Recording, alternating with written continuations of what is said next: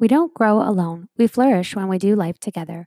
To flourish means to grow or develop in a healthy way, especially as a result of a particularly favorable environment. Join me for conversations about growth and change as we talk about what it means to flourish and create the community you crave. Hey guys, welcome back to another episode of the Flourish Together podcast. You're listening to episode 28, the number one killer of community. I'm your host, Andrea Worley, and I am excited to talk to you guys about this topic. What is the number one killer of community? So we're going to talk about that today. If you've been wondering, stay tuned.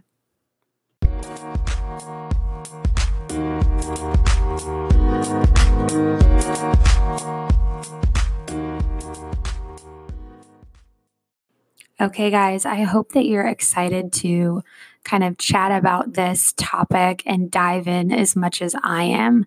Community building and talking about community building is something that I am so passionate about. And I think the biggest reason that I'm so passionate about it is because I really feel like I have lived this topic and continue to live this topic in my everyday life. But finding community and building community has been a really big part of the last significant season of my life.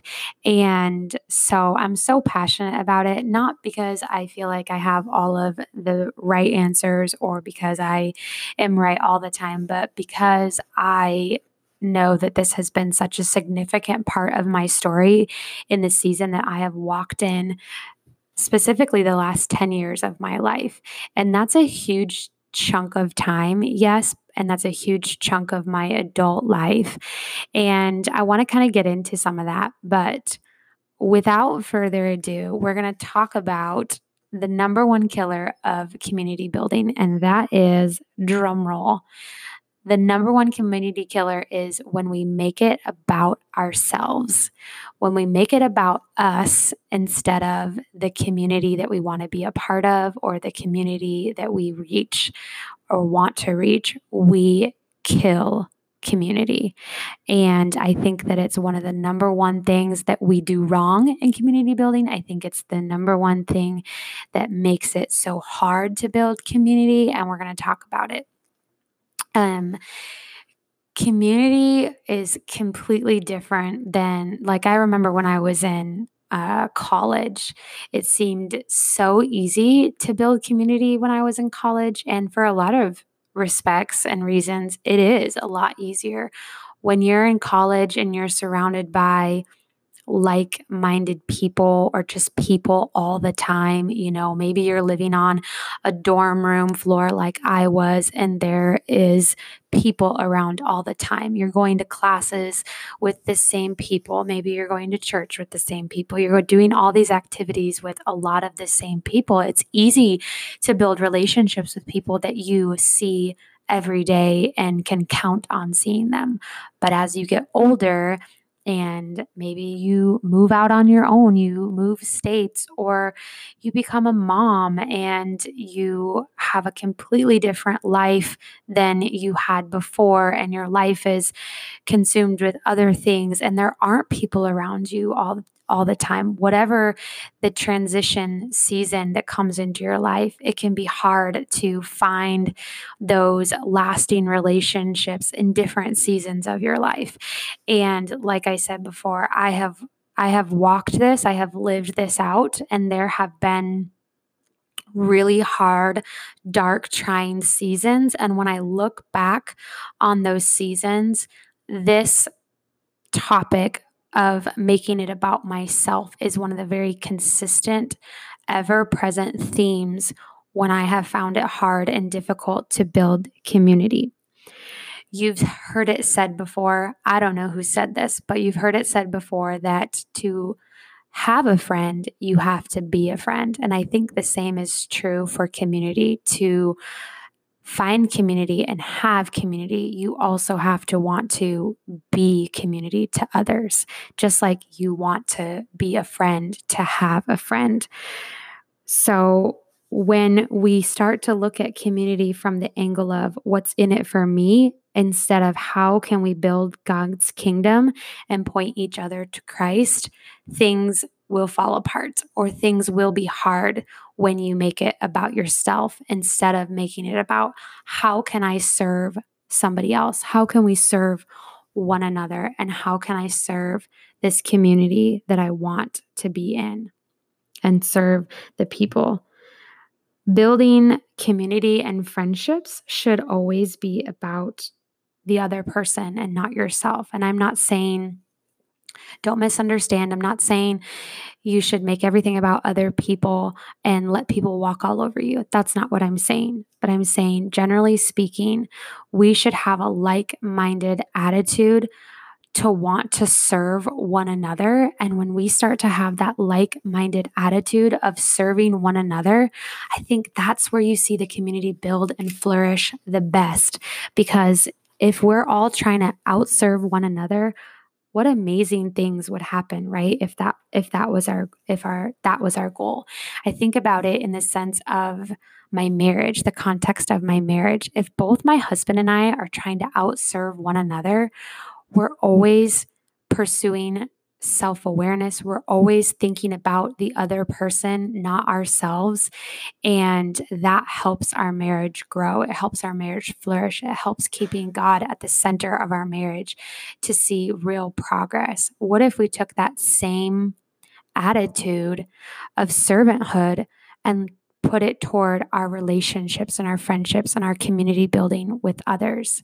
I can tell you that when I first moved to Arizona, I kind of came into an instant church family. My husband and I were youth pastors, and I really had a selfish attitude of, hey, I'm the new person. They should be talking to me. They should be wanting to be my friend, right? I'm new here. We're new here. We don't know anybody. And that was really hard. And that was really not producing any sort of fruit, that attitude. And it was really when I sat down with the Lord and in prayer and reflection, everything changed for me when I started looking at people and relationships in how I could serve them and show Christ's love and build God's kingdom. Everything changed for me in how I started to look at people and community. I started to look for opportunities to have people into my home. And God really challenged me to not be disappointed if not everybody could come or no one could come. And know that it wasn't really about me. It was about him and his kingdom and serving his people.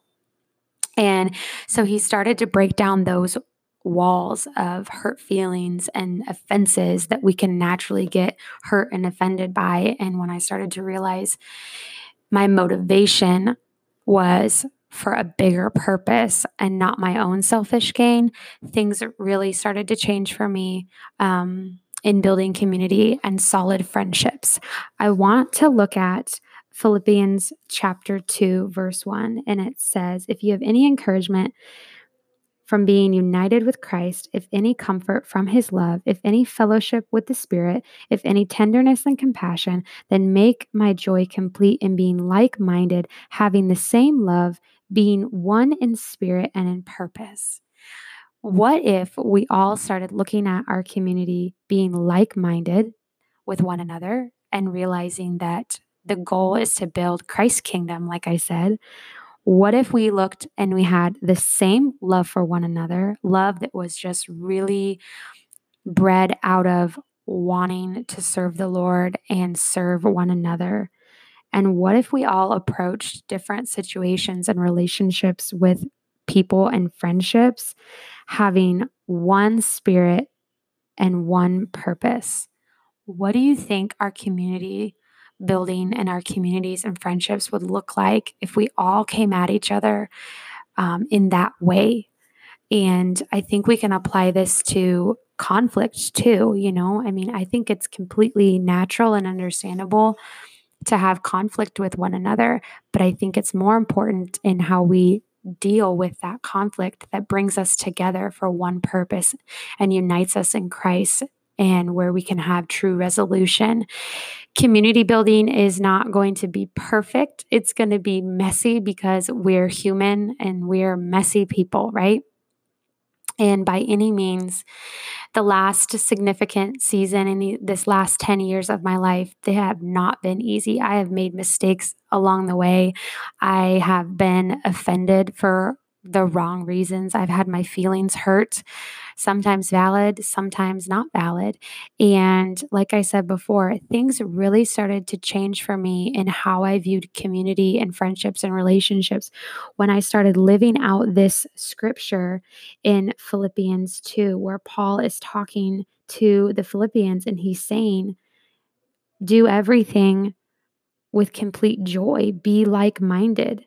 It says, do nothing out of selfish ambition or vain or conceit, but in humility consider others better than yourselves.